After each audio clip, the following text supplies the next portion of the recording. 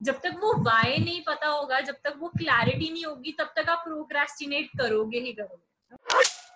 Hey boys and girls, this is your host Rushil and welcome to another episode of Backstage Stories.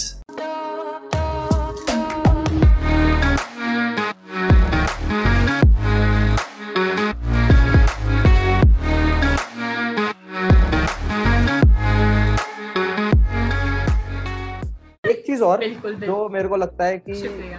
Mostly लोगों के साथ हुआ होगा, क्योंकि मेरे साथ पिछले 10 दिन से होना शुरू हो गया है, वो है प्रोक्रास्टिनेशन। इससे कैसे बचा जाए? No to deal with procrastination कि आपको फर्स्ट चीज आपको उसकी इम्पोर्टेंस पता होनी चाहिए कि जो टास्क आप करने जा रहे हो या जो भी एक्टिविटी के लिए आप प्रोक्रास्टिनेट कर रहे हो उसकी इम्पोर्टेंस कितनी है।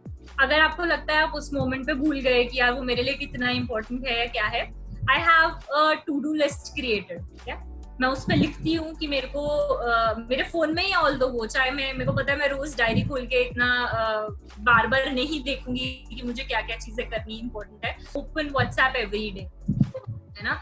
तो उसमें जब मेरी नजर जाती है कि हाँ मुझे क्या करना है, and I write it priority wise कि ये चीज सबसे पहले करना जरूरी है बिकॉज इसको मेरी इमीडिएट अटेंशन चाहिए ना। तो when I write it down और जब वो मेरी बार बार नजर जाती है उस चीज पे कि हाँ मुझे ये करना है, ये काम अभी इमीडिएटली करना है या इसको मैं डिले कर सकती हूँ, तो वो एक कॉन्क्रीटनेस रहती है मेरे सामने कि मेरे ये टास्क रिमेनिंग है। If you motivate yourself enough, आपको पता होगा कि आपका गोल क्या है, लॉन्ग टर्म गोल क्या है। If not even long term, आपको अपना शॉर्ट टर्म गोल भी पता होगा ना कि मुझे ये करना है and what is the reason behind it, करना क्यों है।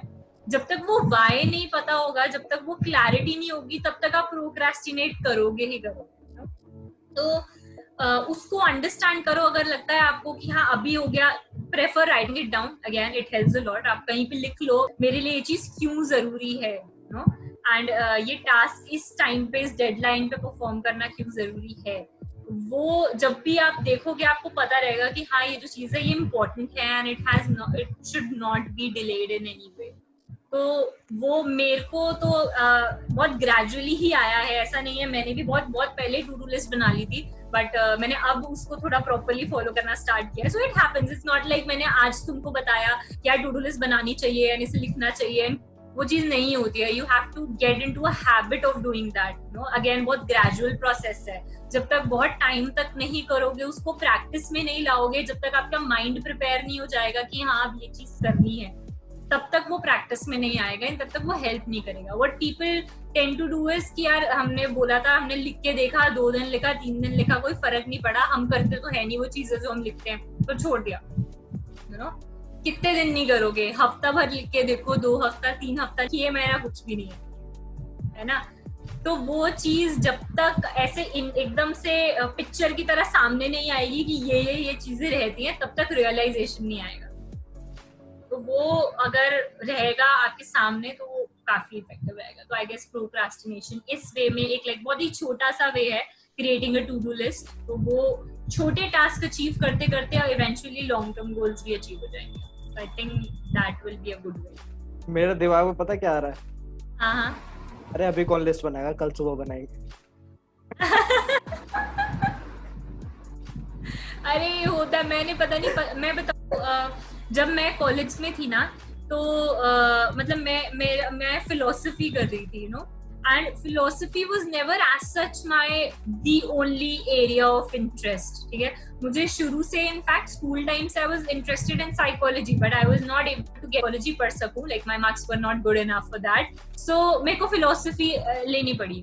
एंड उसके लिए मैंने इतना प्रोक्रास्टिनेट किया है ना कि ना तो मैं असाइनमेंट्स बनाती थी, ना तो मैं एग्जाम्स के लिए पढ़ती थी, बिकॉज मुझे वो मोटिवेशन नहीं आ रहा था कि मेरा गोल ही नहीं था वो। जब तक वो मेरा गोल नहीं था तो मैं कैसे करूँ। Then I had to you know shift my thinking to in a different way. मैंने कैसे शिफ्ट किया, बिकॉज ठीक है अभी फिलोसफी इंटरेस्ट में नहीं है, इवेंचुअली मास्टर्स तो करूंगी साइकोलॉजी में, बट मास्टर्स भी कब आएगी कि भाई एक आपको एलिजिबिलिटी क्राइटेरिया तो मीट करना पड़ेगा ना कि जब तक इतने % ग्रेजुएशन में नहीं है आपको मास्टर्स में नहीं मिलेगा एडमिशन। चलो जिसमें हो गया एडमिशन हो गया, करनी है बिकॉज आगे मास्टर्स इन साइकोलॉजी में एडमिशन लेना, and that is important for me.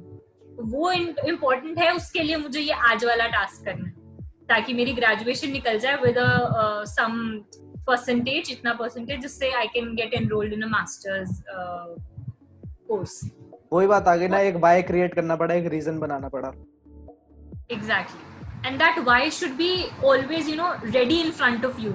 Always prefer कि लिख लो उसको कहीं, मेरा why ये है मेरे लिए, just like you asked me to write the why of me doing podcast, है ना, क्यों, so that मुझे भी realize रहे कि मेरे लिए podcast करना क्यों जरूरी है, मुझे उससे क्या मिलेगा। And since I know it कि हाँ मेरे को ये करना है, इसलिए जरूरी है, now I have been, अभी ठीक है 2 ही बार हुआ है, but still like it is somewhat motivating, in some way motivating me to, you know, keep going for it. But you are doing good.